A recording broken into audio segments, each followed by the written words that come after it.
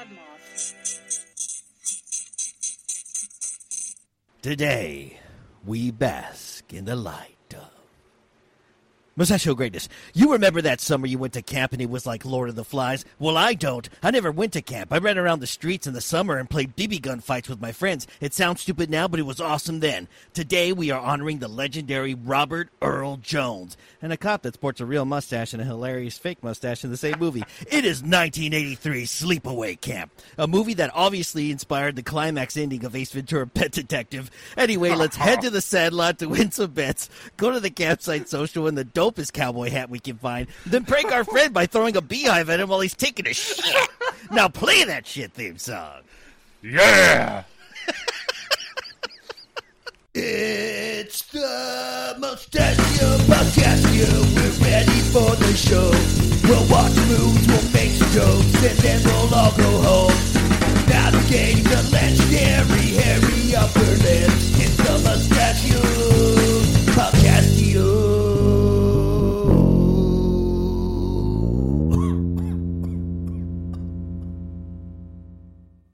Welcome to the Mustachio Podcast. This is your host, Daniel Segura. And today I welcome a veteran, just an absolute veteran of creativity, podcasting, knowing stuff, being smarter than me, just a veteran and a good friend of mine. His name is Eddie the Axe from the... You gotta hit the fucking sound thing. Go for it. Say his name is Eddie, then I'll do it. Ready? Okay, On his three. name is Eddie the Axe. No. Wait, no, wait. Hold on, okay. His name is Eddie the Axe Jefferson, and he is the host, the main host, and he has two little fucking trolls that follow him around, but he's the main host of the Bloody Bits Horror Show. What is up, Eddie? Hello, everybody, and welcome to the Mustachio Podcast. I am your co-host, Eddie the Axe Jefferson. And joining me, as always, is the host of this show, the man, the myth, the legend, Daniel Segura. How are you doing today, good sir? I feel like you turned it around on me or something. Like, what the fuck? You're just so used to introducing people, you have to introduce it. Oh, man. I have to give you my honor. I appreciate it, man. That was hilarious. This getting to this point, it's been 2 minutes, and that was kind of amazing. I love that. So you brought to the show Sleepaway Camp. Sleepaway Camp. I actually really, I gotta say, if you've never seen this, it's weird if you've never seen this movie. You should have seen this movie if you haven't seen it. So go fucking watch it. It's free to watch on Tubi. And fans of Bloody Bits can watch it as well if they're Patreon members. Yeah. You know what you're doing. Pause. You know what you're doing. Pause right here and go fucking watch it, because we're going to spoil the living hell out of this movie. And holy shit, M. Night Shyamalan ain't got shit on this, Daniel.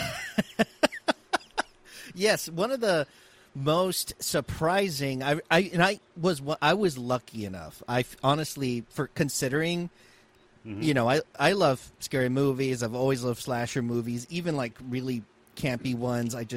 I'm a big fan. Friday the 13th franchise, one of my favorite franchises ever. And same. I just love them. I don't know why. And I was lucky that I kind of caught Sleepaway Camp pretty late. Like, I probably saw it less than 10 years ago, which is not that long, and because it's been out since 1983, and did not have the ending spoiled. So when I saw it, I was like, so lucky. What? Yeah, I was completely fucking blown. I was like, wait, what? I kept thinking that, Ricky was involved. Yeah. Oh, my God. Because they confused. do the misdirections in this. Yeah. Chef's kiss, man. It's amazing. And, it took me off guard, but I've seen it several times since then, and every time it feels like it feels like it went by so fast. I don't know how they do it. It just goes by really quick. There's not a lot of bullshit moments in this movie. They edited it so perfect that every bit is pretty useful to the movie. There's a couple of like little sappy parts that were meant to kind of feel like there's, it's summer camp for these teenagers. They're, they have puppy love and stuff. So they has to give time for that. Give time for some of the activities they do, but it's all worth it because it really captures, like I said, in the cold open, I have never been to summer camp, but I've always imagined that this is what it's like. Yeah. And it seems kind of, well, here's what summer camp seems to me. It seems like the first day of ninth grade or like the first day of sixth grade over and over again. So, like, as soon as, if you fucked up on that first day, you're fucked the whole camp. You know? Yeah, let me tell you, as a man who went to summer camp, let me tell you what it is, okay? Okay. You are going someplace that's not your school, and so you get to drop all that shit, and you're right, first day you better represent, but all that shit you had back in school, unless people you know went with you, that's all gone. You're whoever the fuck you are. I like that.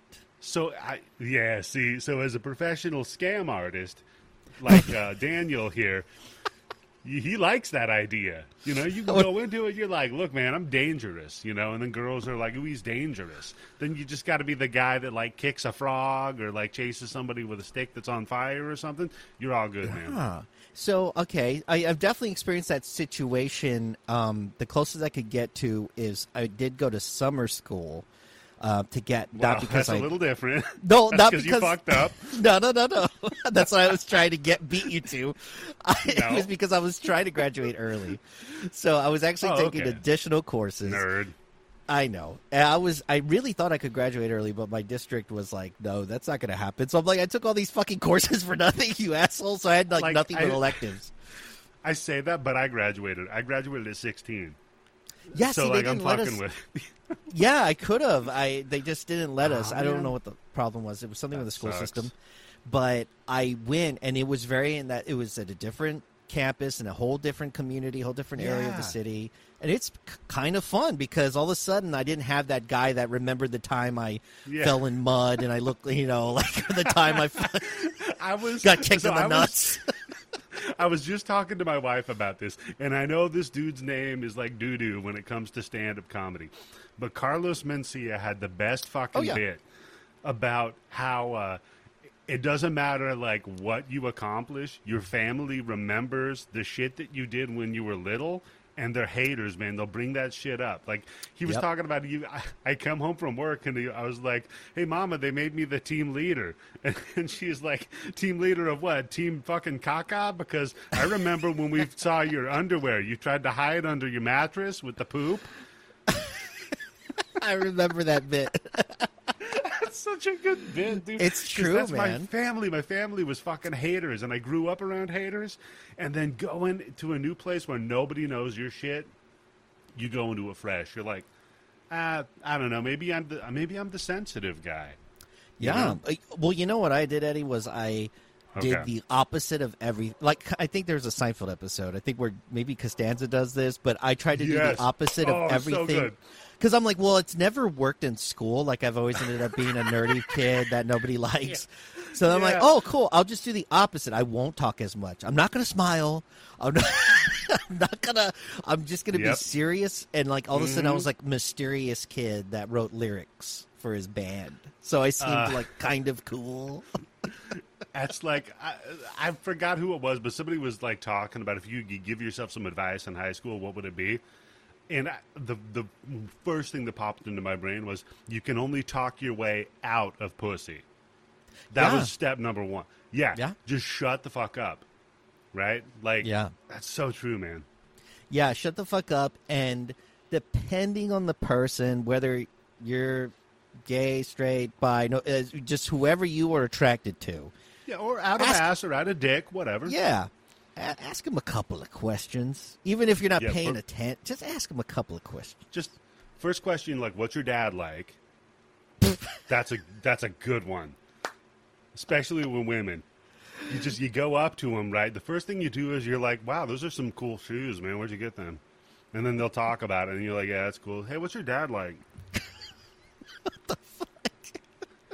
I'm not sure if it was my show or another podcast, but I brought up it may have been the bid, but I brought up this one girl that I dated, for a very short period of time, my senior year in high school. She went to a different school, and I met her at a show. It was in a little punk band at the time, and she came up to me, and she was classic, quote unquote groupie material, just into me just because of the band. Obviously didn't give a shit about who I was or anything about me. And we're making out after a show. and she tells... Okay, hold up. Full stop. Okay. First of all, you're like, she's just some broad that was objective. Like, imagine you're a woman, right? And then the roles are reversed. Yeah, this dude came up to me. He didn't care who I was or what I had going on in my brain. He was just objectifying me. So anyhow, I was making out with him in the back room. Well, I mean, she was gorgeous, so I mean, I'm sorry. Okay, I was going to okay. take the moment for what it was. And I was going to fall in love with this girl, and there's a little moment. Fell in like with her. I like that. Mm-hmm. And there's That's a little better, moment actually, than love. where she's saying, oh man, I got to go in like 30 minutes. I got to get home. My stupid fucking dad needs me. He like told me I need to get home, blah, blah, blah. And I was like, oh, okay, cool. Yeah. Like, yeah, no problem. And she goes, by the way, if you ever meet him and he likes you, I'm not talking to you ever again. And I was like, and I laughed my ass off. I was like, what the fuck? That's so random. So then like 2 weeks later, I completely forgot about it until I go up to her house to pick her up. We were going to go to the movies. I meet him. I'm talking, maybe we say 3 sentences to each other. I noticed the football game was on behind him. I commented on it because I grew up with, I guess like every Texas kid has to. I don't know, but I grew up with football, so I was like, "Oh, look, the Colts are playing the blah. What's his name's doing really good this year? He has this many touchdowns, whatever." And the dad was like, "Oh yeah." And we kind of go back and forth. We get to the car. We go to the movie. Blah blah blah. Get to the end of the date, and said, she goes home. She calls me that night and goes, "My dad liked you. It's over." She broke up with me. Oh, Daniel, here's the problem. From the time that they are, let's say, 16 until 25, they're trying to piss dad off. From 25 on, they're trying to find dad. I was there too early. Yep. I was there too early.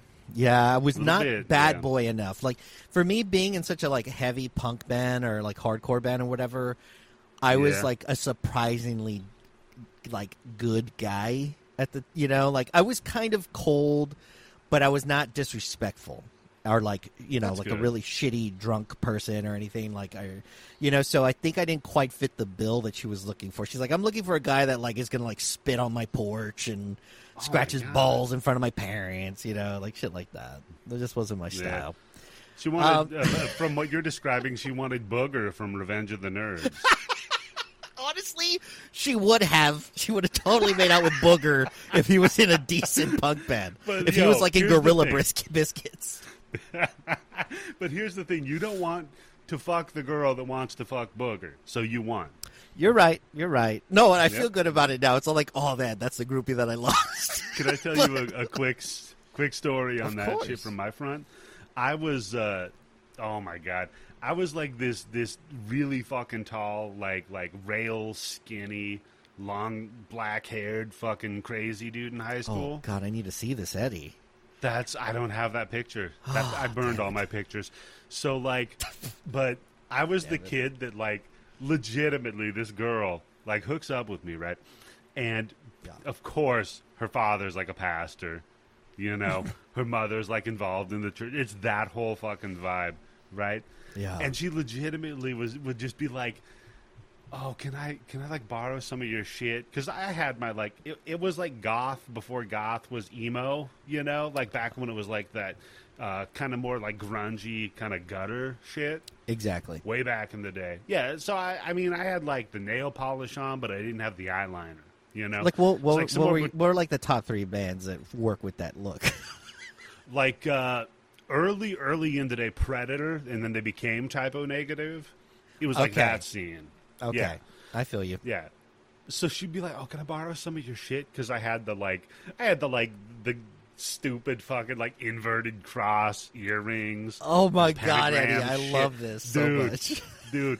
Yeah. And so she's like, "Oh, can I borrow your shit?" And I'm like, "Why?" And she's like, why? And she's like, "I want to wear it to church to protect me." Wow, that's legit, bro.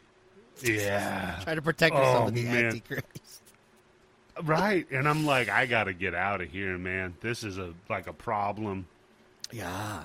That's a little, that would kind of throw me off a little bit. I get it, man. I wish we could have been, I know it's not possible because, we lived in completely different states. But Yeah, it would have been dope because I was like this punk kid with like the Liberty spikes, like way too over the top. Like I don't know why I was trying that hard to be punk by the book, and you were like this goth kid. I would have totally been your friend because there wasn't like no, totally. Yeah, we would have been the same scene.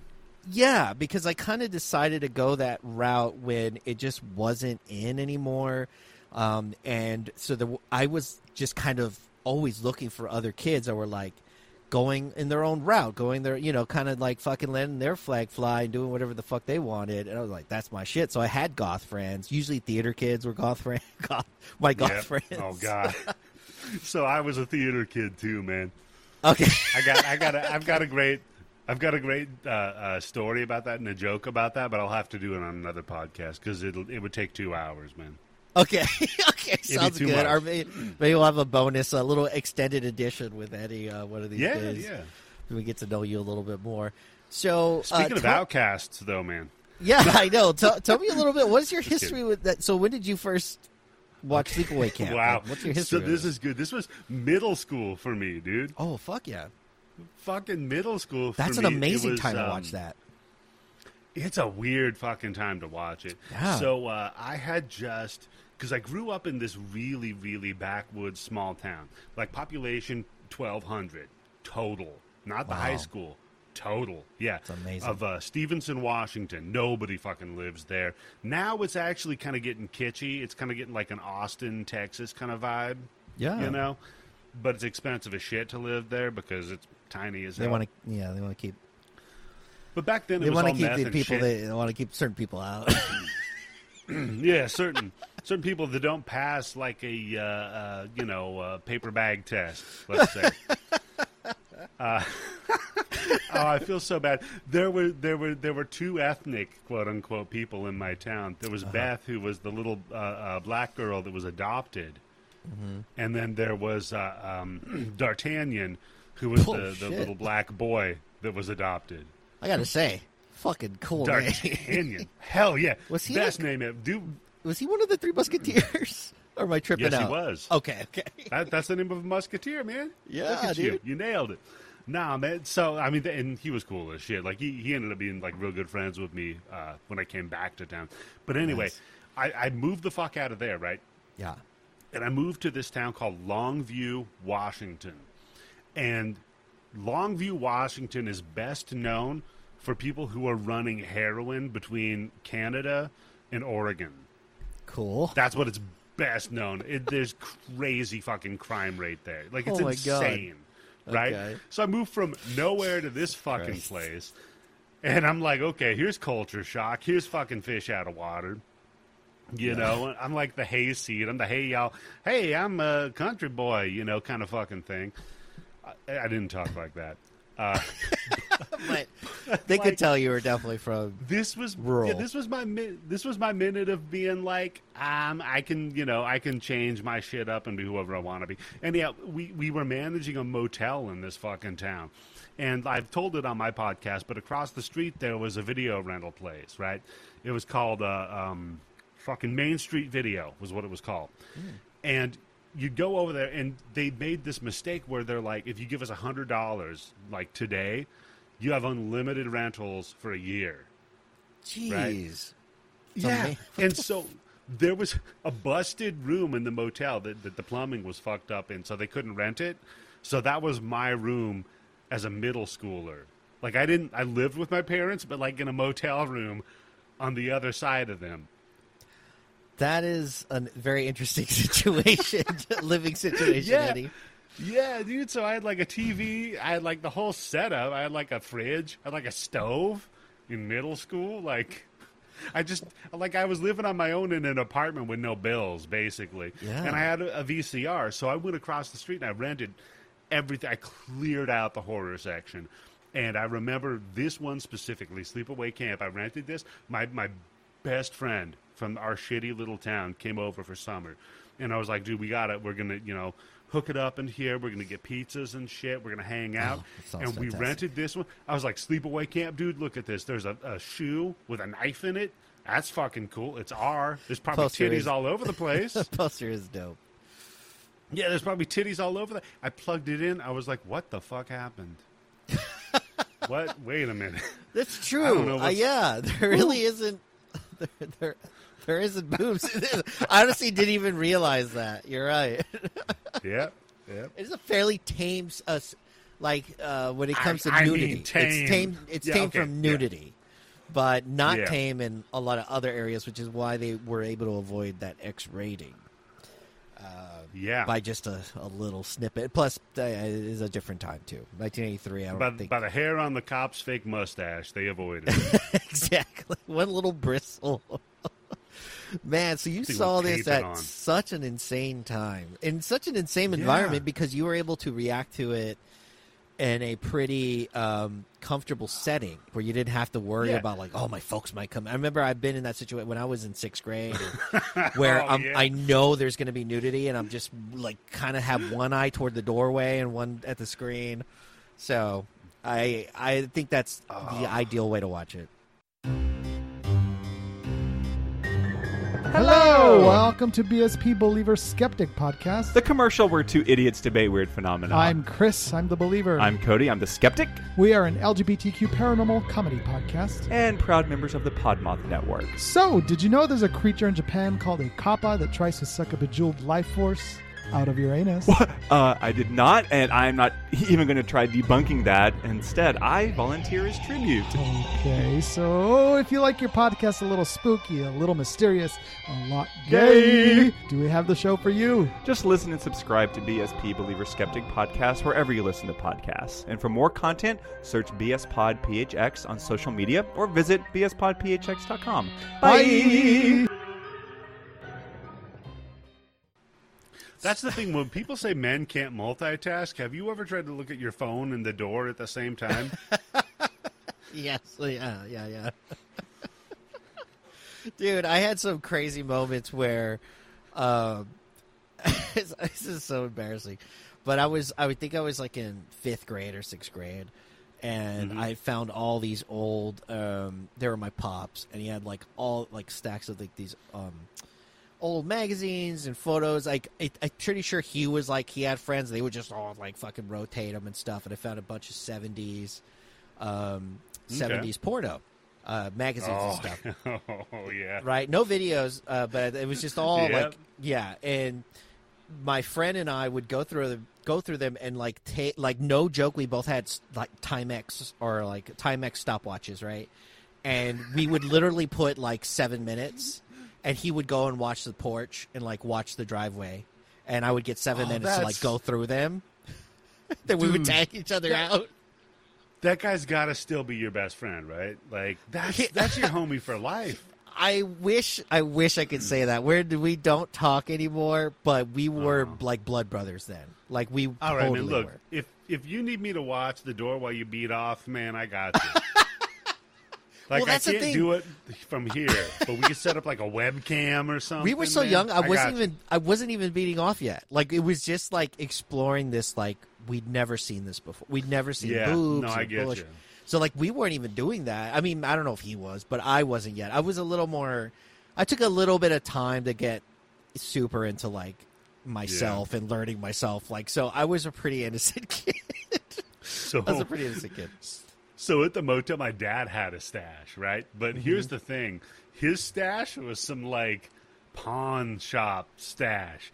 Because it was just all the shit that people left at the motel. So, Holy shit. Because think about this, dude. The stuff they were too ashamed of to take home. No, not even that, dude. Think about, imagine it was your best, because back in the day, I mean, this is when shit was written. It was pictures, it wasn't digital or whatever. Picture this, though. You go to the motel, you buy a porn, right? And it's the best porn you ever got. It's the best. It's got some Halle Berry level shit every page, right? Yeah. And you lock yourself in that motel room and you beat your fucking dick off, right? Until you ejaculate. We understand what happens at the end of the okay. And then you fall asleep. The next day you get up, you gather all your shit in shame, and you go back to your real world life. You're kind of hungover.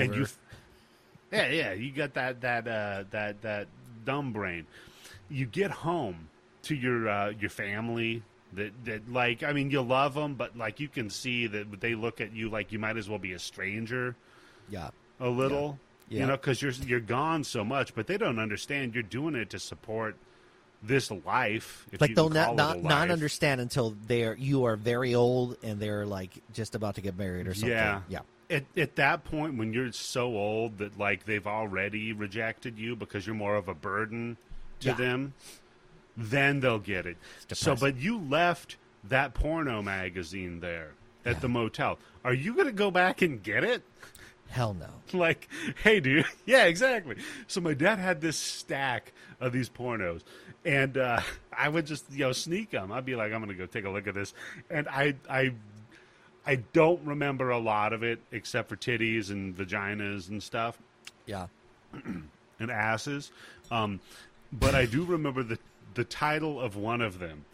And it's a very, very, very non-politically correct title. Okay, I can't wait. And it is shaved. Huh? So you know that there's no hair, right? Orientales. No, like wait, okay. Wait, were there storylines Like- involved? Like these are like No, like a tail, like your ass. Oh, I thought they were. I was thinking TALES, like they were like little like No, Mother Goose no, stories, but with TAI. Asian people. Yeah, I remember that one. I'm like, It was like what? it was like Wong and the Beanstalk. I was like, this is racist. Oh man. man, I mean, I can beat God. off to it, but I can't. God damn it! The only title I can remember. Well, I can remember one photo. I have a lot of memories from Okay. that time. I remember one photo that stuck with me because it freaked me out a little bit. I just never seen such like giant boobs. It was a black and white photo of a woman, a blonde woman. She has like giant, like probably like bigger than double D's. They're big, like E's or something. Okay, so And like a she- triple D. Like a triple D. There you go. And she's on a staircase, and she has her boobs like pushed into between the posts, and they're like kind of Oh, getting God. red, and they're just like separated in red. And I just said it stayed in my mind because I was like, "Whoa, that doesn't seem like that's weird." So that stayed in my I think head. The Offspring wrote a song about that. Probably. And then I remember a movie title, and the earliest movie title I remember that was a VHS tape was called Wet Shaft. And it didn't even have anything to do with Wet Shaft. Shaft. And the one thing I remember about Wet You Shaft, open your goddamn mouth. the one thing the one thing I remember about Wet Shaft is there's a guy.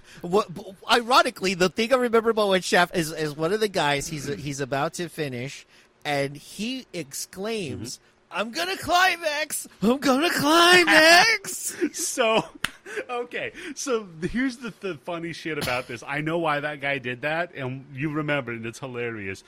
So there's this dude, right, that whenever he's about to bust in a porno, he'll just be like, "Oh yeah, dropping loads," and it sounds so stupid, right? Yes. His name is Nick Manning, right? And he's a funny fucker because, like, he does comedy shows and shit. And he said, like, the thing is, the whole porno shoot, like, they shoot it all out of order. It's all crazy and all this kind of shit. But the minute the dude busts, you can't retake that shot. Yeah. So he's like, you say a shit like what I just did, that's your line, Your catchphrase. and they have to leave it in. That makes so much sense because I was young enough, like I was probably 14, and I was like, Yeah. "Is that what we're supposed to say? Like, are we supposed to like make like some kind of announcement? Like, I'm gonna climax?" Oh shit! Yeah. Thankfully, I never said it because eventually I saw other ones, and I was like, "Wait, we don't have to say I'm gonna climax. Like, this guy's crazy." I'm gonna climax. It may have That's a been- bad line. It was just so hilarious. I just love how technical it is. You know, you're You just gotta be like, ooh, now who's baking the cookies? see. I like that. I do like that. Like some shit. Yeah. You got a lucky wife there, Eddie. I feel like you'd be really good at sex talk. You got that mind. You got the mind for it. You got the Nah. mind for it. You're creative. I'm as fuck. I'm actually a big a prude, really. No way. Yep. No. Okay. I always feel like first of all, you were goth.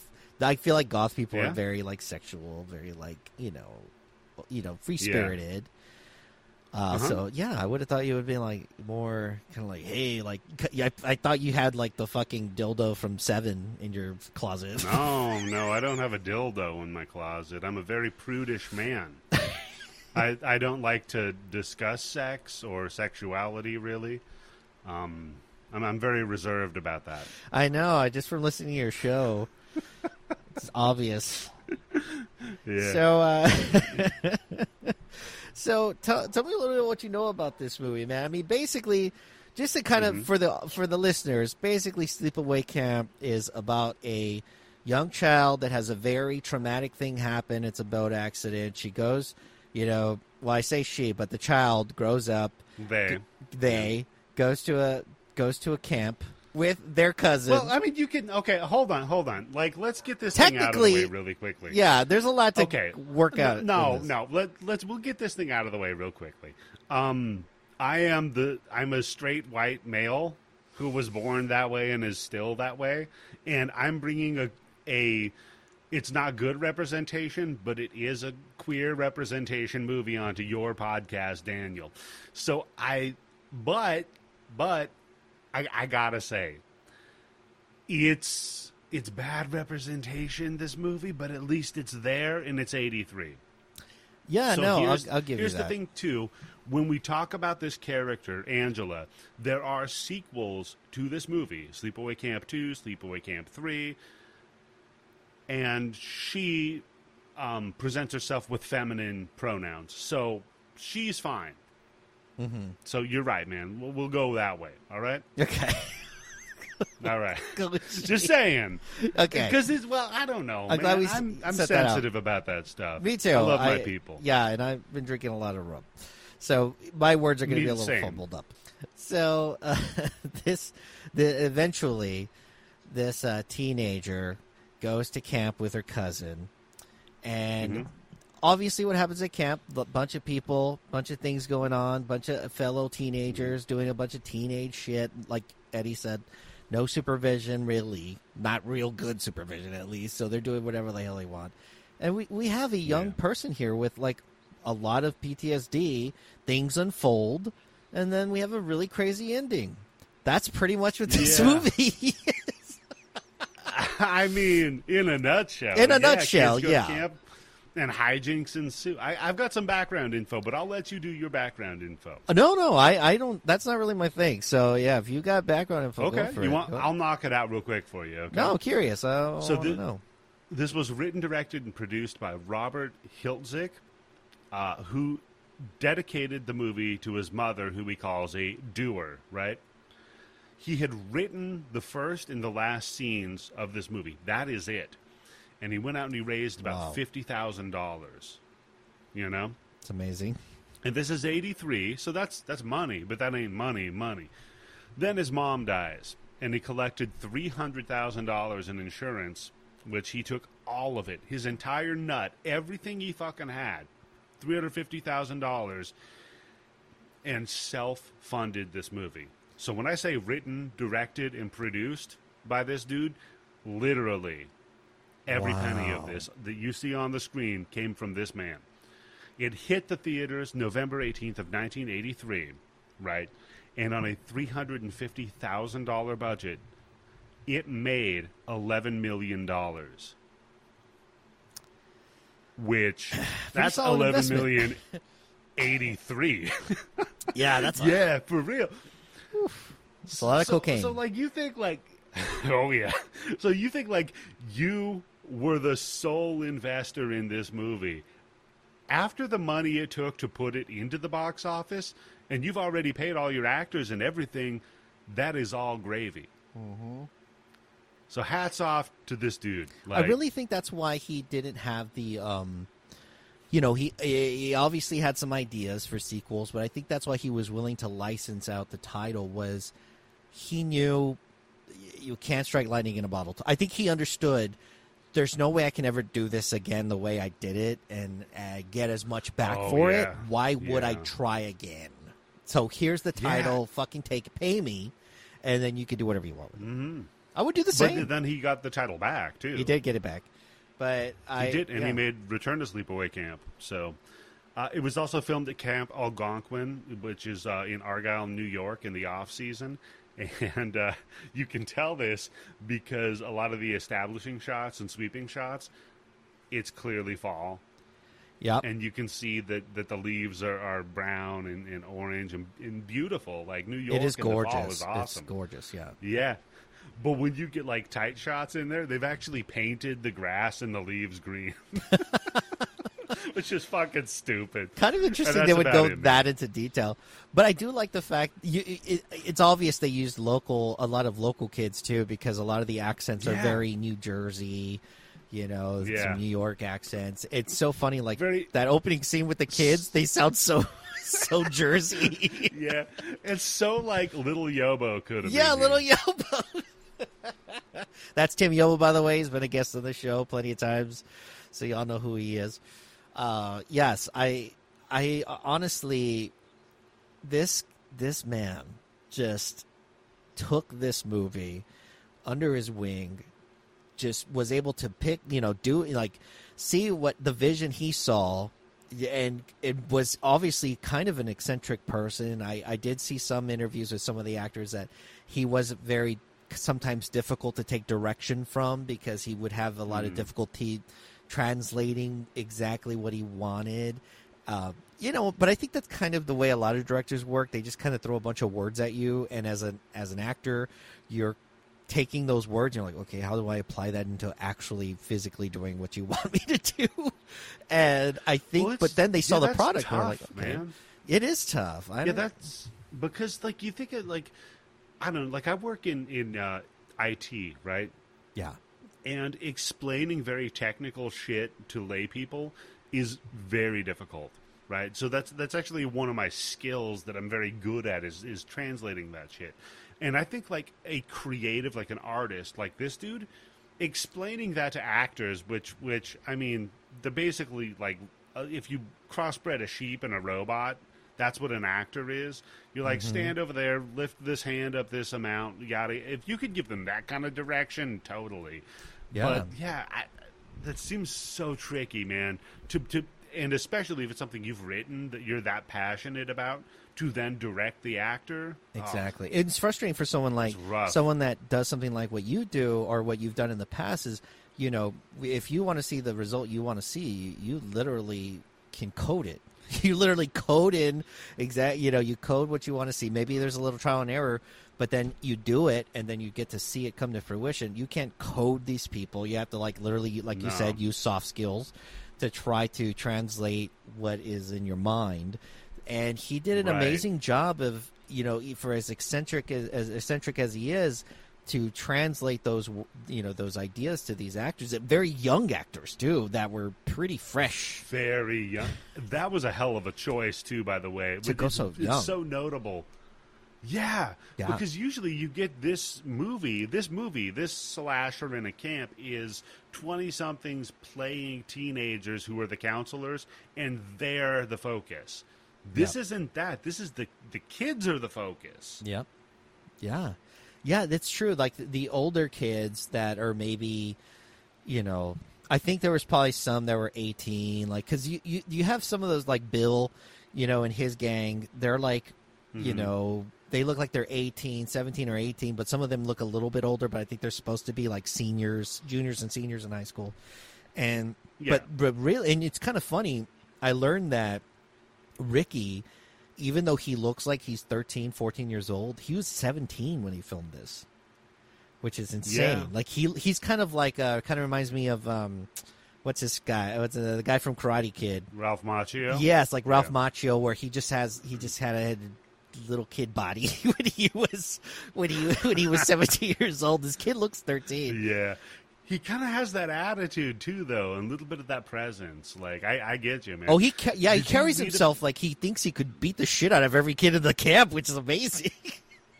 Well, when the director was auditioning people to play that role of Ricky, his whole thing was like just march the kid in that was going to play him, and then have him just like cuss me out, the director. And this kid can fucking cuss.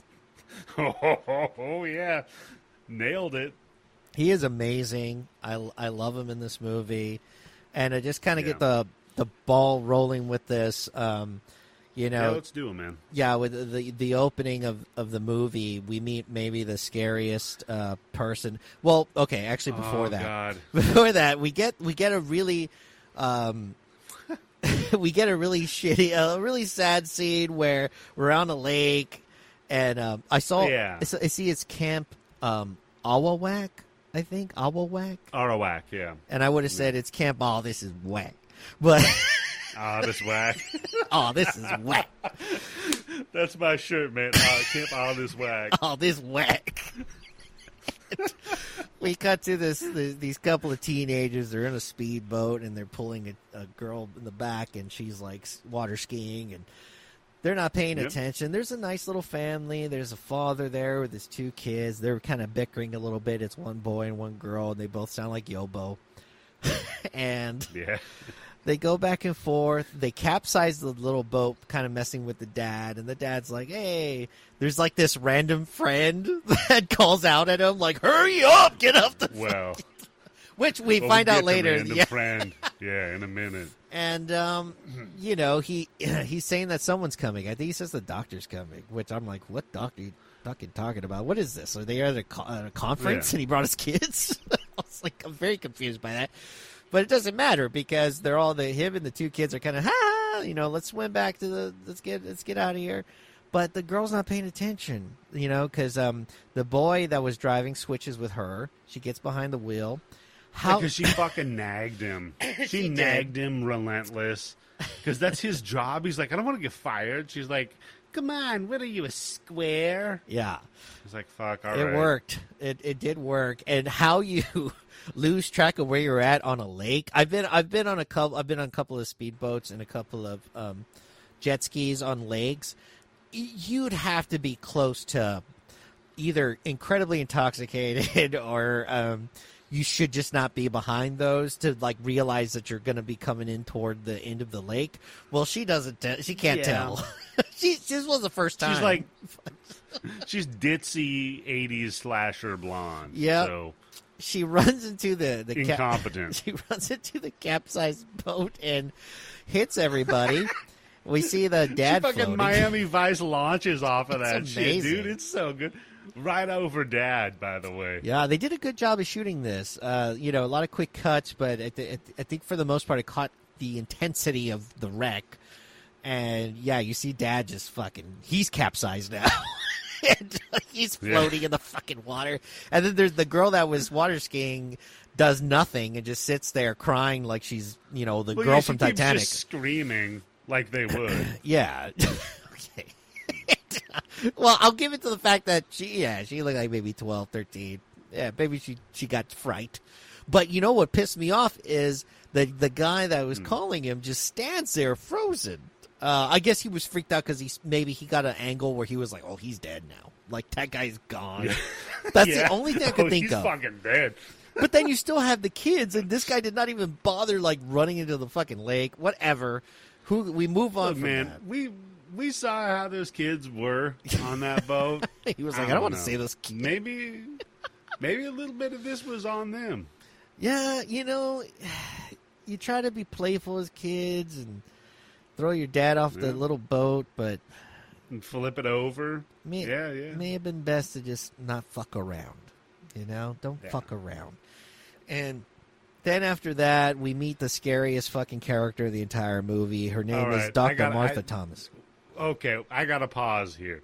We were talking about the beginning of this is going to be like, let's just cut to the beginning and we'll get through it real quick. This fucking bitch, holy shit.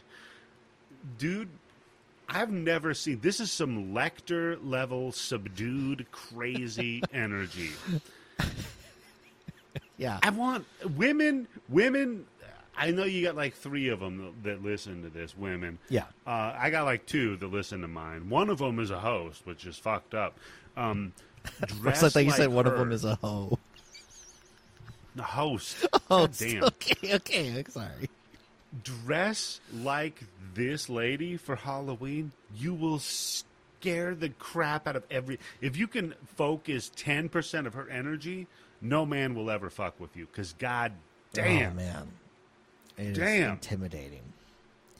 Absolutely. This is the Cruella de Vil ain't got shit on her. Period. But you know what's weird, though?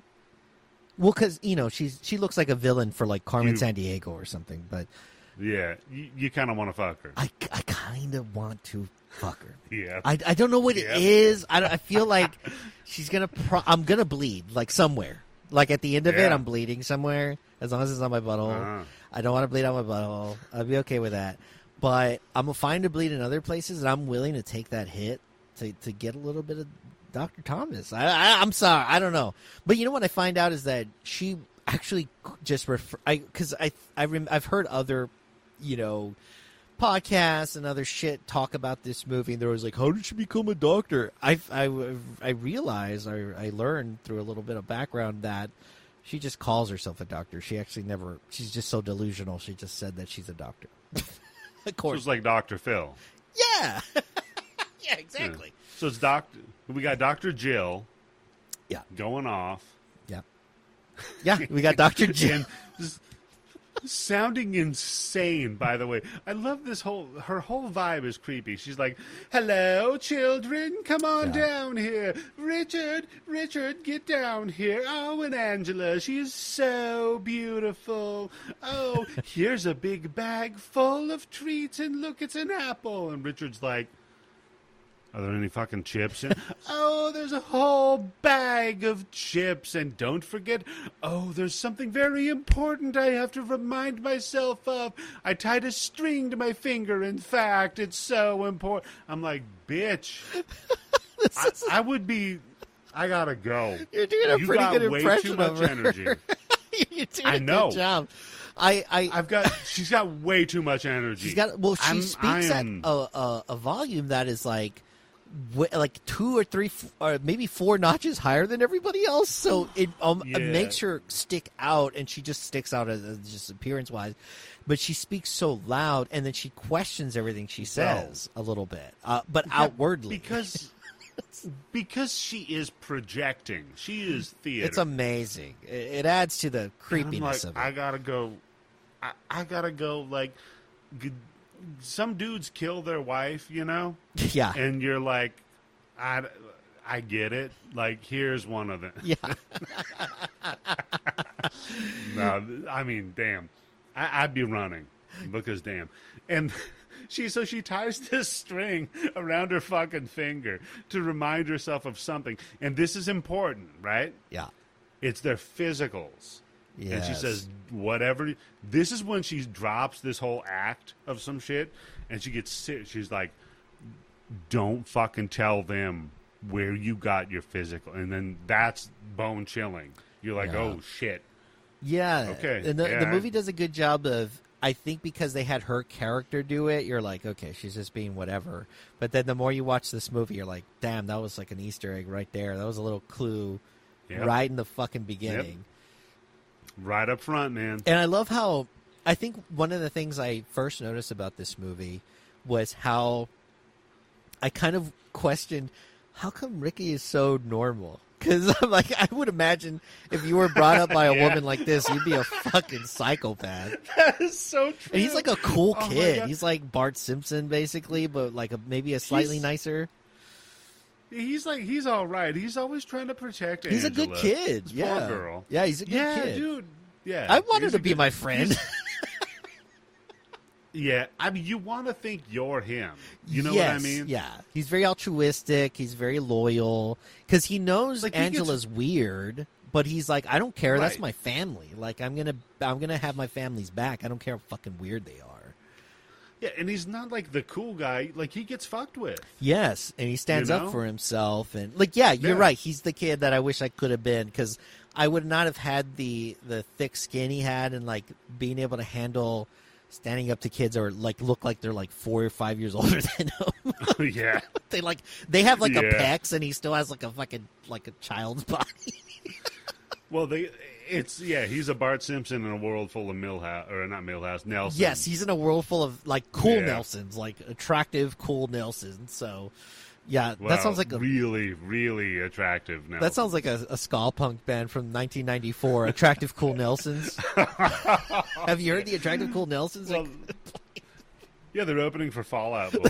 That's, by the way, a Simpsons reference. It was Millhouse was So, we have, after this, we get to the camp. The kids run out. We see a couple of the counselors that we'll be seeing throughout the rest of the movie. Yeah. We see Shorts guy see- for the first time. Amazing. Okay. Full stop. Men, I'm going to implore you, men, get your leg game down like I have done with my leg game. I got a belly. I ain't going to fuck around. I got my leg game on, though, and get short shorts. It'll fuck with women. Like, it's going to mess their brain up. But do it. Especially if you're married. Especially if you're married, because then they got to figure out how they can keep you, and that fucks their brain up. Yeah. Yeah. I do have some short Adidas, blue Adidas. You know what? Do I still have them? I might have them. But I have some short Adidas shorts. If not, I'll buy them again because I love them. But they have no pockets. Yeah. They're just short as fuck. No pockets. Yes, no pockets at all. No, it's just buns and bulge, baby. That's all it is. And by the way, this movie might as well be called Sleepaway Camp: Bulge and Buns. That's this movie. Battle of the Dick Print.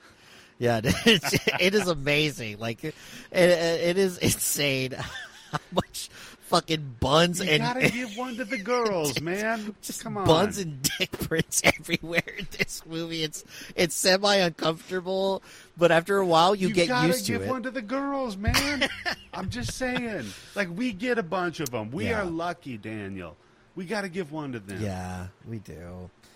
And speaking of giving one to the girls, Jesus. We meet the chef. No, we don't need the chef to. No, we don't. Yeah, we do. We don't need that connotation we at meet all. the chef. But he's a real Tim Yobo type. Oh God! Oh, Tim's gonna hear this. By the way, he surprisingly still listens to this show. Oh, okay. Well, I won't interrupt you. Go ahead. No. I think honestly, he listens to this show only to hopefully he's mentioned. I'm keeping that in. So yes, we see a couple of the staff members of the kitchen, and we specifically focus in on this one kind of burly looking dude. He's kind of sucking on a piece Artie. His name's Artie. I didn't know his name was Artie. Yeah. And he's sucking on a stem of something, and he's looking at the kids coming out, and he starts making some very creepy comments. One that I don't want to say unless Eddie wants to say it, but he refers to what they call these children. This is racist, man. You're trying to get me to say because you would do it to me if I was on your show. You're trying to get me to say the creepy pedophile. All right. So what? All right, I'll do it for Daniel because you know what? I love you. He's talking about all these kids, right? Yeah. And he's like, all this young chicken. Where I come from, we call them baldies. So he says the grossest line in the within the first 15 minutes. I don't know how long we're into the movie, but it is the worst line. And by the way, don't girls, you can shave your shit too. It's not a pedophile thing. I know people try to play that shit off. No, hold on, Daniel. I got to go off for a second. Okay. It's all. If you're comfortable doing it, it's all good. And he's you do you. Well, you know what helped me in this movie, by the way, is I found out that this gentleman, the guy that plays, you said Artie, this actor was actually he was a thespian. This guy was really into theater, really good guy. The kids didn't even know that he was playing a super creepy person because in some of the very specific scenes where he's being creepy, the kids aren't around. Like, they thought he was like a really cool dude, and it's so funny because I would imagine they eventually see the movie. They're like, "Wait, what the fuck? This guy's playing a real fucking creepball! Like, holy shit!" But he's very good, and they do a good job. Yeah, they do a good job about that. Like, especially the girl that plays Angela. They protected her from a lot of the gorier creeper shit. Yeah, because her mother didn't want her to play the killer. Yeah. So that's why you always the cutaway. Yeah. Anyhow. Yeah, but you're right. That's a spoiler, I guess. No, it's fine. I'm But, figuring anyone that's yeah. listening to this has seen it, so we can skip around. But Right. yeah, like I like the they fact cut away to just the hands, so you Yes. don't see that it's her. just the hands, and they thought that her hands were too feminine, so they made some decisions to pivot from that, and understandably so, because it would give away. You just, because I remember first seeing it, I was paying attention to that stuff, so it made a difference. But I just find it astonishing that none of the parents from any of the other kids, teenagers, whatever, Yeah. showed up except Angela, the girl that plays Yeah. Angela. Her mom, Like, hey, her mom was on set the whole what time. the fuck happened here? Yeah, the rest of them were like, "Yeah, take care of the kids," but the Angela's mom was like, "I'm gonna make sure there's no crazy shit going on." So Yeah. I mean, I gotta give her that. I gotta give her that. She may have been a helicopter mom or a stage manager mom or whatever, but it's better to have She that. took care of her kid, Yeah. man. That's good. You were like 13 years old. So What do you? Yeah. What do you think about Judy? By the way, because we're about to kick into Judy. Oh yeah, because Ricky meets up with his friend Paul, and Paul mentions to him, "Hey, Judy, she's back and she's bigger than ever." Jeez. Okay, so here's another point of advice I'm going to give any of you middle school listeners here. Be nice to every girl, because you don't know who's going to get boobs. Do you think there's just a bunch of like 13-year-olds listening to this podcast? If you're a parent of a boy who's going to middle school, tell them. Be nice to every girl. I will tell you. Period. I will tell you, Eddie. I have a real life experience with this. I did go to school, in high school, but this was kind of different because it was a real late bloomer. Because it was like newer from freshman year through sophomore. Freshman year to junior year of high school. Never really noticed her like that, but was always very cool with her and would hang out with her. I get into my first year of college, and I go to a party where a bunch of my old high school buddies were at, and she's there, and she just, for some reason, after senior year, she came out just like an hourglass. I was like amazed, and we dated for a few months. Like, she was like, I always had a crush on you, and I was like, oh, you did? See, look at everybody. What did I just say? You know what, Daniel? People shit on me because I come off real bad first, but in the end, I'm right. No, you're right there. I was always very respectful to everybody. I never fucking picked on people. Like, I always hated bullies. That was like because I was fucked with. Yeah. So like I used to actually fuck with bullies. If I was gonna be an asshole, it was to someone that I've seen be an asshole to other people. So it comes in handy to be a good person. It sucks, man. Like, I learned later in life that I was a bully. Like, I didn't know that. Yeah. But I ended up like figuring that shit out. Like, I was just like, hey, there's friends that I fuck with. Yeah. Yeah. No, I think if it's mutual, like I have, like me and my friends mess with each other all the time. So I think it could, from the outside looking in, it could be seen like, oh, I'm bullying them, but it's like because I would let them do the same to me. But if it's not a mutual interaction, then it's just probably you're just kind of being a dickhead. Well, that's the thing. Like, I had somebody reach out to me and be like, "Hey, you were a bully to me in school." Like, years ago, this happened. Like, not now. Like, when people should have got over it, and if they're still bugged by it, then fuck you. But back then, somebody reached out, and I'm like, "Really? I was a bully?" I'm like, What do you mean? And then they're like, "You always fucked with." I was like, "Yeah, but you could fuck with me." Yeah. And they're like, "I didn't feel like I could." Yeah. And I'm like, okay, that's no. I've had this. But I've had that happen. Judy ain't like that because she got well, titty balls. Judy has Judy's developed, and she is now getting attention from some of the older boys, and all of a sudden Ricky is like just old news. And so she kind of ignores him because he calls out to her like, "Hey, Judy, what's up?" And she just sort of goes, "Hey," and then turns back to it's so good. She is so good. The actress that plays Judy, I love her. Just captures her name's Karen Fields. She just captures the essence of what this girl would be. If you can find it, they did like a DVD collection. Yeah. And I think it's actually on the Scream Factory, Shout Factory, quote unquote, Blu-ray of this. There's just a fake sequel to this that's Judy's story. No. You've got to check out because she's amazing. She really is. I'm all about Judy. I love it. And so after all that, I really do. I like Ricky for, he shows his cousin around and this and that. He's like, here's where you're going to be. Because this is her first time, but this isn't his first time being at the camp. So he's kind of trying to help her get acclimated to what's going on. And we meet some of the girls that are going to be, in her little, I don't know what they call them, Eddie. How do they call them? Just bunks or cabins. Yeah, and we meet some of the girls. We meet Meg, who's, I think, she was probably one of the more well-known actresses at the time. I think she was in a sitcom or a show of some sort on TV. I don't remember, but she was kind of a name at the time. I heard that she came in a limo, like the TV network dropped her off in a fucking limo. The girl that plays Meg. Fuck you. Yeah. Don't be big timing people on Isn't this that amazing? It's what's her fucking name? Catherine. It's Catherine Kami. I just looked her up. I'm gonna act like I knew this.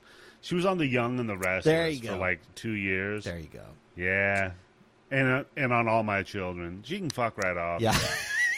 Well, I mean, it doesn't mean she's a piece of shit. Maybe the network was trying to make her look dope. I don't know, but that's a mad flexing though to be coming in in a limo. But and apparently she was pretty cool to work with, according to to some of the other actors that were in the movie. Meanwhile, Angela, Felissa Rose, by the way, Felissa Rose, a lot of by the way, she had a lot of her like family members. When you see the kids running, a lot of that's just her family members that they're like extras. Come on in. Yeah, which I think was kind of cool, Hildzik, to kind of allow her to bring in some family, make her feel comfortable, because it is kind of a traumatized. There's a possibility of her being traumatized. And they're like, well, let's bring in some family. We need some support. Yeah. Need some support. And by the way, she has become like a post this movie's Scream Queen. 147 credits. Woo. Jeez. Yep. That's my girl. Man, that's amazing. And yeah, so we get introduced to Meg and a bunch of other people, and right away we're seeing the kind of toxicity that's going to be going on around Angela. We get to the cafeteria. Eddie, what's your worst and best cafeteria experience? Oh my lord! So my best cafeteria experiences. I used to run a racket in the cafeteria where on Tuesdays, or no, it wasn't. It was Fridays. We had tacos on Fridays, and I fucking love tacos because, of course. But they gave us a fucking maple bar with the taco, and I'm like, what are you doing?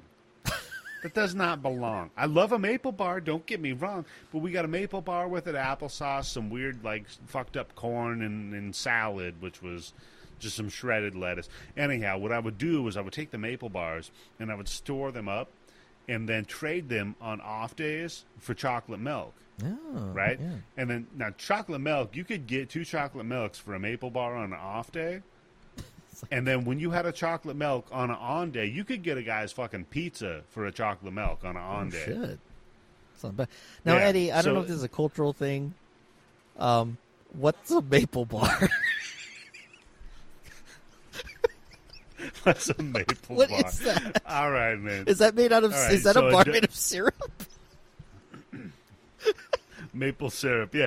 No, man, it's like you get like a motherfucker. Imagine you straighten out a croissant, right? Okay. So it's like a donut, but it's long. Oh, okay.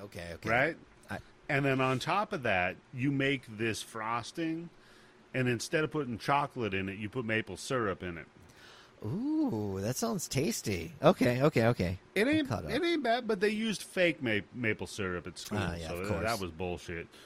So I mean, my game was I would squirrel those away and then trade them and stuff. My second game was when there was this kid named Alfred, not Alfred, Alfred. And he had a bald spot on his head that we used to use a Sharpie to draw a smiley face on. He was an asshole. And one day I threw a tater tot at him and hit him right in his fucking face. And this motherfucker stood up in the middle of school, and he said, I saw that you threw a tater tot. And I was like, nah, man, that fell out of your nose, right? And he said, this motherfucker, this might be the best one. I just got two best ones. And he said, I don't think so. I saw you do that. Tater tot didn't fall out of my nose. I like him explaining it out loud. Yeah. Oh God. Because cafeterias, for some reason, they just create experiences. Like, it could be negative, it could be positive. Yeah. It's Thunderdome. It is Thunderdome. Give me one of yours, man. What's yours? I mean, my most negative was first day of 6th grade. You know, our middle school started 6th to 8th grade, so it was the first day in a brand new school I'd never been to. Yeah. I was terrified. It's raining in the morning, and my uncle's driving, dropping us off in his big old red Ford, some shit, and rusty old truck. And I still love it though. And he drops us off.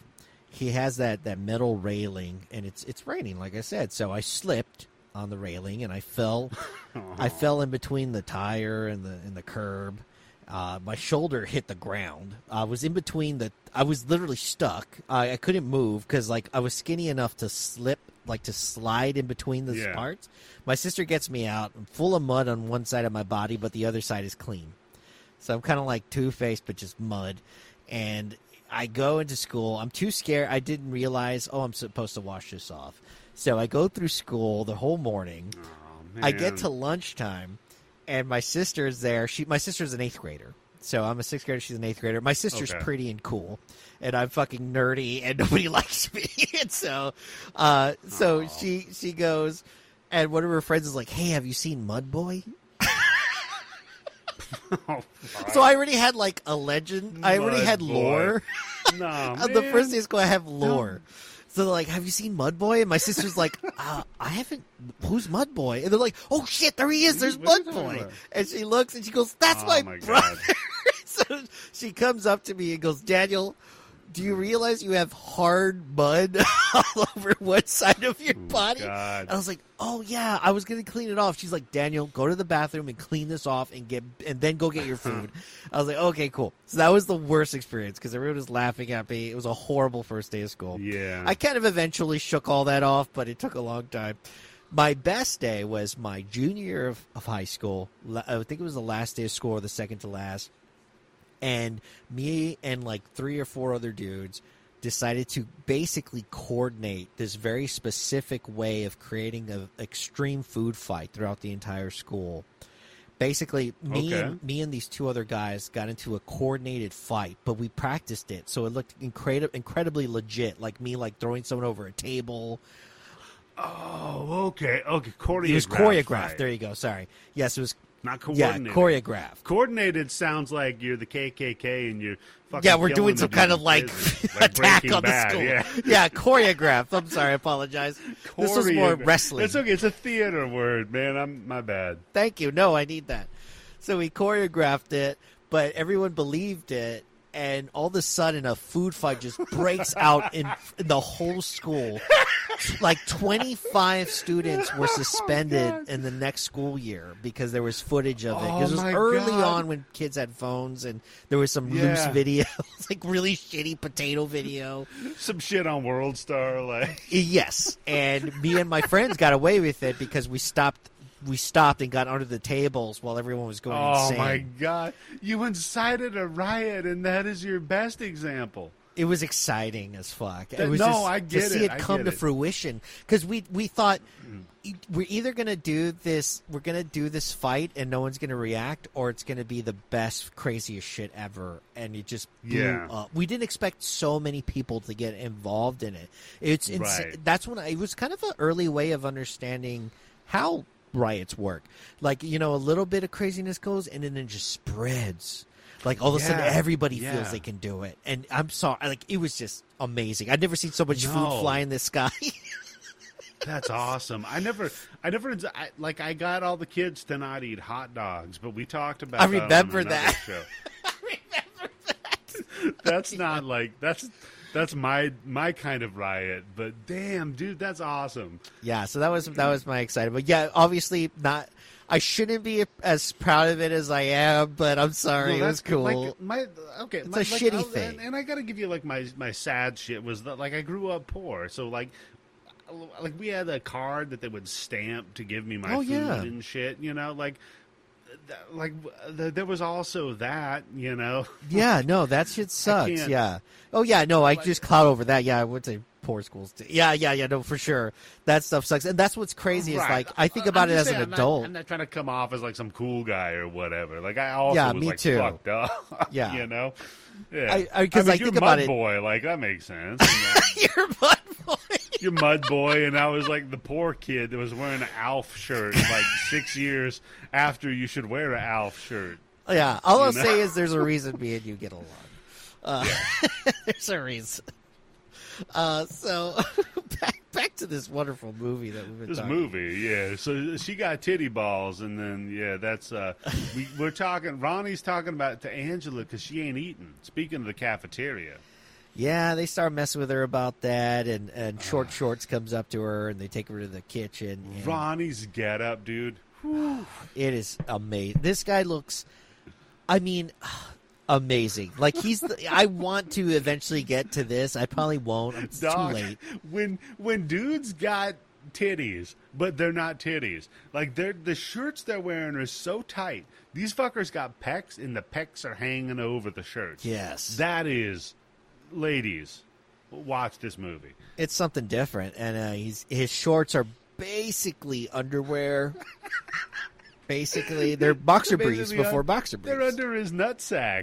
You can see his ball bag. You can see the seam of his ball everything. bag. It's everything. And then him coming up to a 13-year-old girl and being like, "Oh, let me take you to the kitchen." You're like, Jesus, dude! Like your fucking dick is like in her face. Like, could you just wear something with at least a little something thicker? Could you just put on anything a little thicker?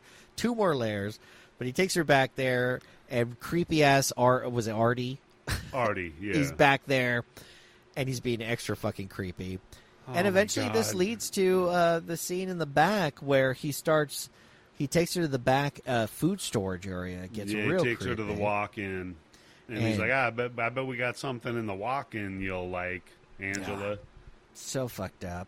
And he starts unbuckling his belt just in time for Ricky to come in and interrupt them. Saves the day. He's about to give her the salich, and this fucker saves the day, man. Yeah. Good for him. He's amazing. Like, it's amazing how the way Ricky is written throughout the movie. He does kind of, because he has a chip on his shoulder, but he has that. He's just super loyal to her, so he's always there to he's always looking out for her constantly. Yeah, it's. I mean, I get that. That's like kind of classic. That's my thing. Like, yeah. You like I fuck with my family and my people. We fuck with each other, but then if an outsider starts fucking with you, it's like, well, wait a minute, we don't know you like that just yet, Exactly, and apparently that scene where Artie's pushing Ricky against the shelving there was pretty intense, and he had like literally lines, like red lines along his back after that. It was pretty rough, man. I mean, you could see it. Yeah, that's why the scene works, because you're like, holy shit! Like that's why it makes sense Ricky didn't talk, because he threatens him and tells him like, you're not going to say shit about what you just saw. Exactly. Yeah. Yeah, he's like, if you know what's up, you'll shut your mouth. Yeah, it's pretty fucked up. Yeah. And they get out of there, and Artie acts like nothing happened when forget the name of the camp director guy, but Oh God! The note that I have for him, and when you find out what happened to the dude, like what was going on in his life, it's mean as shit. But it's Mel. Mel Caustic, I think is Mel. Mel Caustic, and the note that I have for this dude is he's like, Trailer Park Boys. Yeah. Yeah. So the park supervisor, right? Yeah. He's got a little bit of that energy, but he's not drunk. It's the cigars. Yeah. That's his bit. He's the Camp Leahy, basically. Yeah, he just kind of is just scraping by, trying to get as much money as he can from this fucking joint, and he's just trying to keep he's just trying to basically get as much from it as he can. But after all this, eventually we get to the part where we get our first POV shot, which that automatically just brings back all the slasher type feel of the movie. I love it. I'm a big fan of that POV shit from the 80s. It totally, and it's so good because it's also like it's a POV shot, but it's from the perspective of the killer, right? Yeah. And generally, when you see the POV of the killer, it's above the person that they're chasing down, and you feel menacing. You feel like empowered. Like this is like decidedly you're below. You've got little like puny ass wrists. You got little like bitch hands. You know what I mean? Like, and then this fucking dude, Tubbo, is climbing up like the ratliest fucking step stool to get to the world's tallest pot of water that's boiling. I mean, so by the way, you wouldn't have to break your pasta to put it in this pot of water and boil it. You could just put whole spaghetti in there. Yeah, this thing was for World War II. Like, it's fucking huge. It looked like a smokestack, right? And this fucking dude, he's up there, and the kids, the person's move to kill them is they shove his ass, right?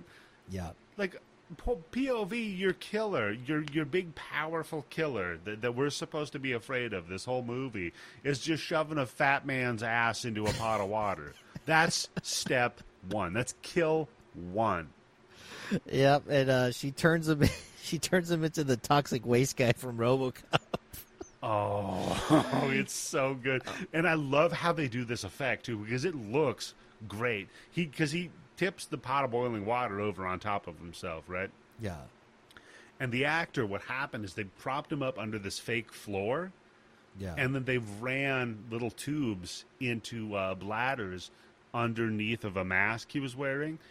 And they would just hit it with this liquid gelatin so that the fake blisters that they put under his burnt skin would, like, pulsate. It's a great effect. Like, it is, man. The special effects in this movie, for working with the budget they were working with, it's beyond what you would expect at the time, especially 1983. 83, yeah. It's amazing. Phenomenal. It looks really good, man. It does look good. Even in, really good. Now with it, I would imagine on VHS it looked even, like, more credible because you're kind of dealing with a more grainier look. But even now, looking at it on an HD TV, like, still looks pretty damn good. Oh, yeah. And by the way, our man of the hour or 2 hours, we'll see how long this goes, Mr. Robert Earl Jones, he gets himself a raise because he is one of the cooks in the kitchen that was having to work with our creepy Artie. And after Artie goes into the hospital, what's his name? I forget his name already. Mel gives all the guys a little bit of a raise so that, to kind of shut them up. Yeah. He's like, look, man, now you're the head cook. You get $50 a week. You get $15 each of your guys. But shut the fuck up. We don't want the kids getting scared, Basically, throughout this whole movie, he's just trying to, like, bandage the bleeding. Yeah. He's just trying to, like, maintain the rep. But I got to mention real quick, the doctor, when he comes in and looks at him, the doctor says, my prognosis is that he's real burnt. I'm like, cool. Yeah, he's real burnt, and he's in an immense amount of pain that I can't even explain how much in pain he is. Yeah, it's gotta fucking suck. And the guys are like, yeah, this sucks. Yeah, the doctor, I honestly, there was some stuff he was saying. I was like, is that in the script or is he just kind of going off the cuff? He's just vamping, dude. He's having a good time. And eventually we get back to the younger kids. Well, I kind of think of Ricky and his friends as like the 13 to 14, 15-year-olds, and then the other guys are like 16 to 18. Yeah, we get the middle schoolers versus the high schoolers, Yeah, and basically. they're doing the impossible sit-up challenge. Yeah, the mind over matter speech is, and apparently was longer than this because it feels long as it is. I was like, wait, what are you talking about? I was so confused in this scene. It's an impossible sit-up. So they got the kid laying with his head on the floor, and they got the like towel over his head, and they're like, "If I'm going to hypnotize you so you can't do a sit-up, 3, 2, 1." Moves the towel. He sits up, and then another kid puts his asshole right over his face. Yeah, it just says, but we just see a kid's bare white-cheeked asshole. This kid gets a salad tossed. Yeah, and I'll give him credit. Yeah. Like, it feels like you can kind of tell he's actually friends with this kid because even though like they fuck with them and stuff, like they do fuck with them. Mozart. Yeah, you could tell like he still feels like he's part of the group because he doesn't quite like ever alienate himself from them for some reason. Well, yeah, and we're about to cut to after this is the baseball game, right? Fuck yeah! Where it's the short shorts versus the midriffs. Yeah, short shorts versus midriffs, and well, Richard Greco first comes. Richard Grieco comes. Richard Grieco. Oh my God, yeah. Yeah, that guy comes through, and he's like, "Hey, we got a ball AC game." Slater. Fuck. Yeah, he's awesome, dude. I love this guy. He is dope. Yeah. And they go through. We're at the Sandlot, man. The longest. I honestly, apparently, a lot of people had issues with how long the scene lasts. Like they're like, okay, this is a horror movie. Why? I love it too. I'm like, dude, this is the way the Sandlot should have been. Like, I wish it was like this. It's just like shitty kid. Like I remember being a kid this age, and just we're cussing to cuss, but with us it was basketball, you know. Yeah. It's like, fuck you, get the fuck out of my way, you shit. Like, you know. Yeah. Yeah, we go out there and we play ball and both basketball and baseball. We used to play in the park that behind my neighborhood, and just a lot of shit talking, a lot of fun. It was always great times. I don't know. I was glad. It's great to see it because you're just like, oh yeah, this reminds me of back in the day. Totally. You know, we have these older guys, and the high schoolers basically bet them $5 a man, I think, for the game, which is a good little chunk of change for these youngsters. And the Bill, he's wearing a USC shirt and like the tightest Daisy Duke jeans you could think of. I didn't know that was a thing in the 80s. Like, we're like little jean shorts. That's different for men. I mean, dudes used to have to like wipe to put on your shorts back in the day, man. I mean, it was rough. Just a different time, y'all. I mean, I was waiting for a ball to come out. We got to get back to it, though. Well, that's what women love that shit, though, man, because there's like a danger, you know? Like, if you like bend down to pick up the remote, like, your dickhead might pop out. That's true. Yeah, you just never know. But I'll tell you what, they're looking. Yeah, I guess they are. I don't know why they are, but I guess they are. For some reason, they like that. They're looking, man. They like it. It's all right. I like that Mozart is playing like some kind of calculator boxing game in the dugout. Calculator he's got like his TI-85 playing some boxing bullshit. Yeah, love it. And they do the bet. They have the game, and eventually Ricky and his friends win. We get one of the best lines in here, but we're going to save that for the quick impression because me and Eddie are going to share that one. Oh, I love it. And they end up winning, and they're like, "Oh, we're gonna buy Corvettes. We're gonna get on a cruise." And it's like, "Oh, I miss when like making a little bit of money felt like dope." Yeah, that too. Like just shit talking. It was just shit talk. I love that, man. I miss those days. So good. And then we're at this little social that they have. They have several socials throughout the movie. You mean the new wave prom? Oh God, it's the lamest shit. Oh my God.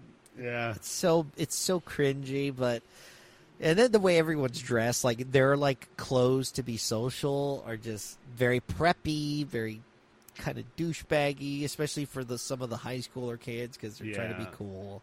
But the thing that we have to establish is that this whole time, like Angela has been not talking to anybody. No. Like, we're focusing on the boys a lot, but the reason is because Angela ain't doing shit.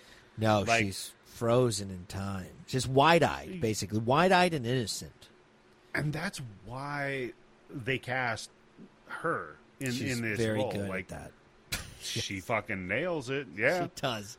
She looks... Because, I mean, when I first saw the movie, until she eventually kind of shows some sort of social skills, I kept thinking...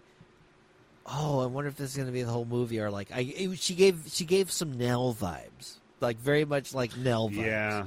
Yeah. And I was like, oh man, that's a shame. Like she's like really traumatized, and I wonder if she'll ever say anything. Yeah. But she does such a good job, and she's always staring at Judy, like right at her. And I don't know if she's, it makes more sense as we watch the rest of the movie. Dude, when they're in the fucking cabin and she's just staring at Judy, and Judy's like, what the fuck is wrong with you? Oh my God. Whew. It is amazing. Hot. Yeah. really into that girl. Yeah, it must be it, because crazy. Judy just carries herself like a champion. That's for sure. Yeah.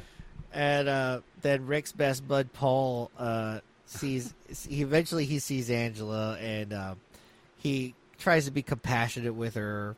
Oh, because Ricky gets in trouble for fighting with these douchebags that mess with Angela. Two of the douchebags, a guy in a Blue Oyster Cult fucking shirt walks over and he shoots his shot, and then Zach Morris pops over and tries for a bit. She's not and giving that him don't anything. work. Yeah, and then they're calling her crazy. They're like, "Hey, you fucking nutty nuts! What's your fucking problem?" Yeah. And that's when Ricky, like you said, he pops like you would, right? He pops over and he's like, "Look, man, I gotta whoop your ass, real quick." It's amazing.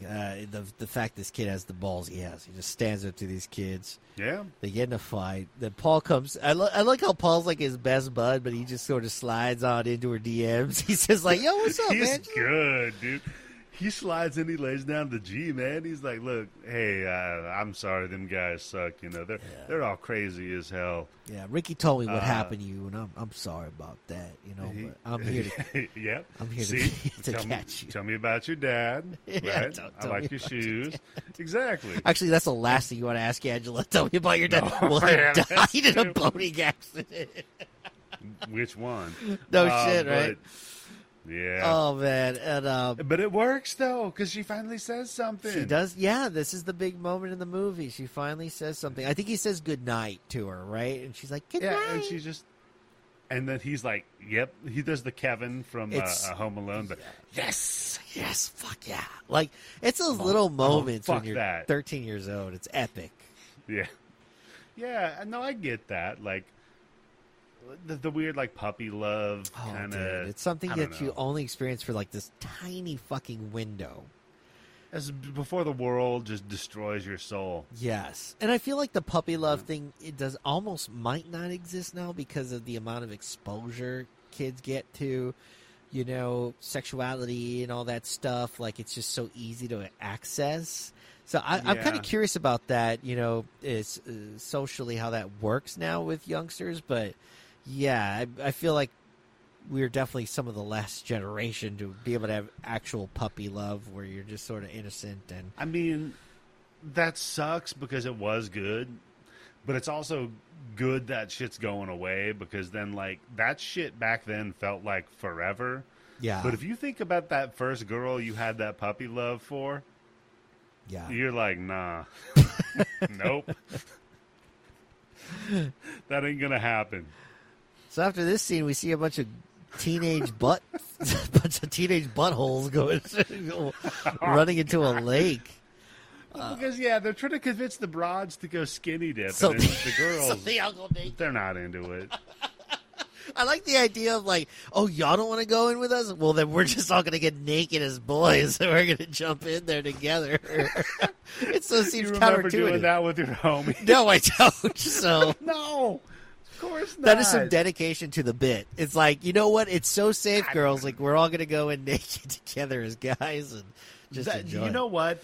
If I'm one of them girls, though, every dude that gets naked is less of a reason for me to get naked. Yes, exactly. You know what I mean? Like, you all just already fucking owned yourself. Yep.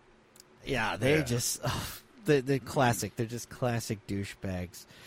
And Just so dumb. eventually, I think we see Blue Oyster Cult guy and the preppy dude. They're getting high. Yeah.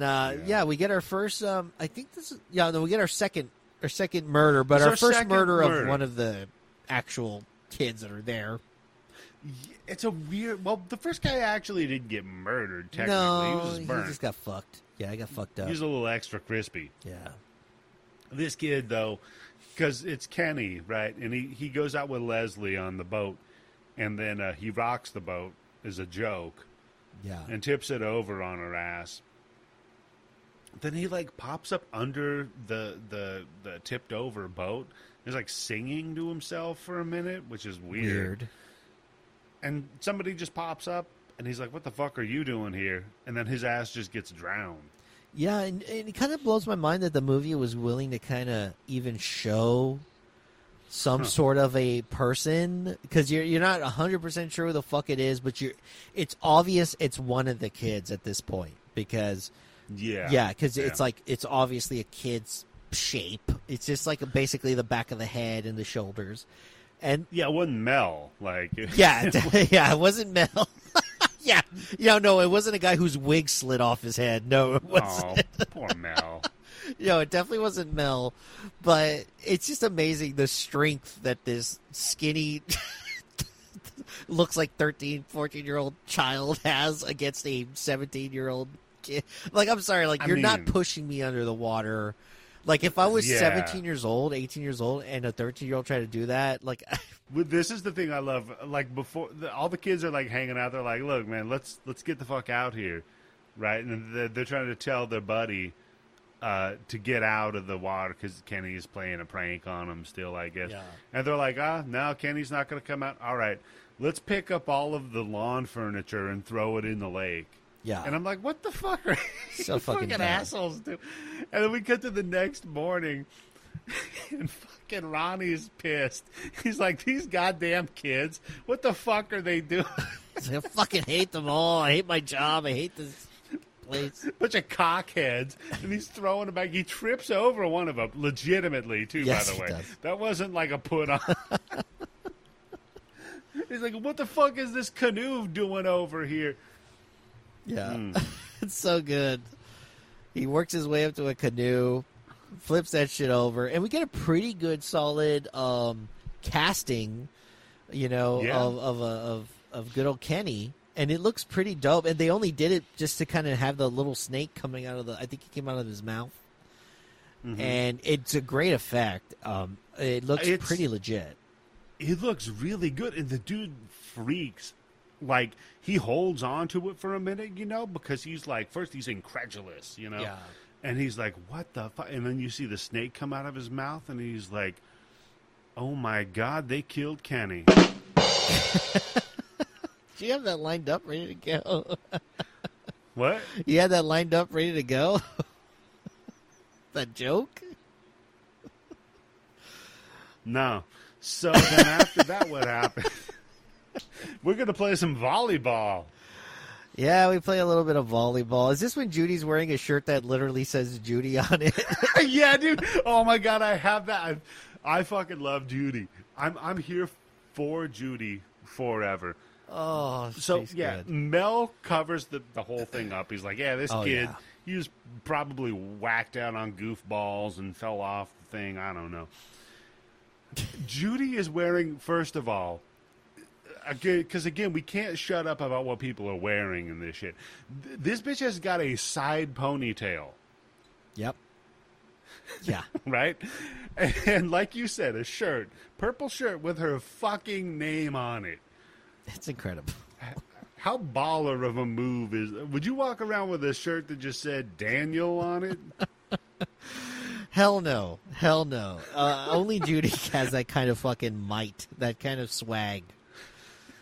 And Meg gives Angela some shit about talking to Paul, because Paul comes through. Because Angela she doesn't play any of the games or sports, and she doesn't like to go into the water, obviously, from what we know of her childhood. Her dad died in the fucking water, and her brother. Mad PTSD there.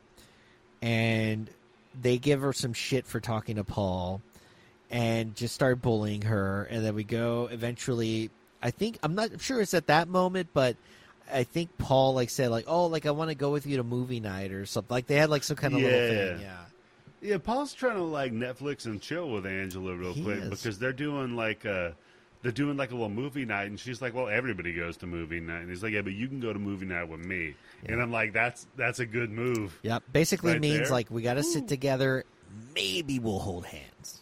So my wife, our first date, the first thing that we did, right? My move was there was a thing I knew she wanted to go watch at the theater, right? Yeah. And my move was we're at a little party, little thing, little barbecue kind of thing. Kind of knew each other a little bit, just doing the thing, getting introduced. And I said, look, I'm going to go to this thing. I'm going to go watch it, right? If you want to come to it with me, then that's cool. I'm going to go to it anyway. I like it. Yeah. So that's Paul's move here. I like it. It's a good strategy, dude. Yeah. That shit then works. They know you got some shit going on, and then whatever. Either way, you go over there, you hire a whore if they don't show up. You just fuck the whore. Yeah, plan B. Hire a whore. Lucky for me, I got to save some money, And it works out, he goes to a movie night with her. And then he gets I think he gives her a little peck on the lips at this point, right? I think. Yeah, because they walk out holding hands, and he gives her a little kiss, and she kind of just doesn't move. It's pretty stiff, yes. And then he's like, "Can I do that again?" She's like, "What?" He's like, "I'll give you another kiss." She's like, "All right," and then then you're in. Pretty much just as bad as the first one. I mean. So he bunts his way into first. He does base. bunt. Yes. It's not. It's the fact that he's even feels like he accomplished anything at the end of this. I mean, if any, because he's dancing. Oh yeah, he gets back to the it. boys, and this guy he's acting like he just fucking went the full home run. He's swinging around the poles. He's dancing in the rain like Gene Kelly. It's crazy. And I gotta give Paul a little bit of props of. A little bit of he really likes Angela, and second, because Judy straight up flirts with them just to kind of dig into the fact that she hates Angela. And I think part of him doesn't flirt back with her because he likes Angela, but I think another part is yo, you're that's my homeboy. My homeboy likes you. Because Ricky has a thing for Judy. I think so he was trying to be loyal. That is so, I didn't even catch on. You're so right. He's doing the bros before hoes thing. Yeah. I think that's what was going on there. But yeah, he goes back to the boys and they're doing the classic shaving cream trick to Mozart. It's like an old school trick, but it's an oldie but a goodie, but they don't use something decent to tickle his nose with. They dangle a sock. A fucking dirty old sock. Yeah, and this motherfucker has the right response too. He jumps up, he whips out a fucking Bowie knife and starts swinging. I was shocked. I was like, "Is that a knife or a fake knife?" I was thinking, "Oh, it's got to be plastic," and I was like, "No, that's a fucking real fucking blade." Because it looks like the shit that a samurai would use to kill themselves after their katana broke. The tanto thing? It looks like that. It's ridiculous. And it goes to show you how dope, how tough and dope kids were back then, because the fucking counselor guy comes through and gets after them for fucking around. He's like, dude, you shouldn't even be having a fucking blade like this. And Ricky's like, oh, we just fucking around. Yeah. Ricky doesn't even narc on him. He's not like, this motherfucker's trying to kill me. He's like, man, look, come on. This is part of our bit. We throw shaving cream in his face. He chases us with a knife. Yeah, this is my bit, man. I hit him with a pillow. He tries to disembowel me. It really was different. It's a bit.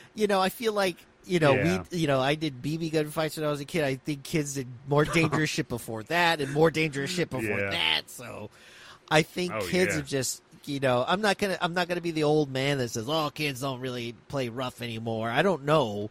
I don't have kids, but I just know that back in the day, a lot of kids would do crazy shit that they would end up hurting themselves with and be okay. Swinging on a motherfucker with a knife, though, dude, is a bit. I don't know. It's kind of funny.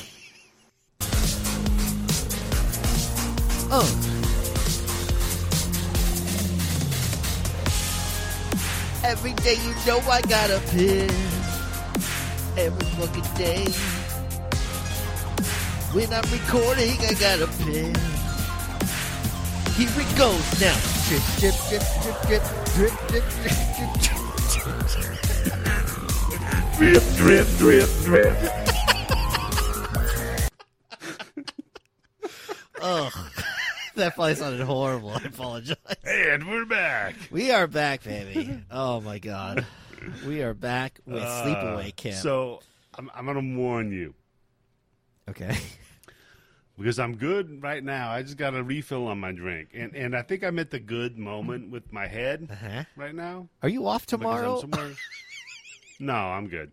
I'm somewhere between the vape, the what the fuck is that thing? The Sudafed and the booze. Jesus Christ. So I'm gonna try to ride that out for the rest of the night.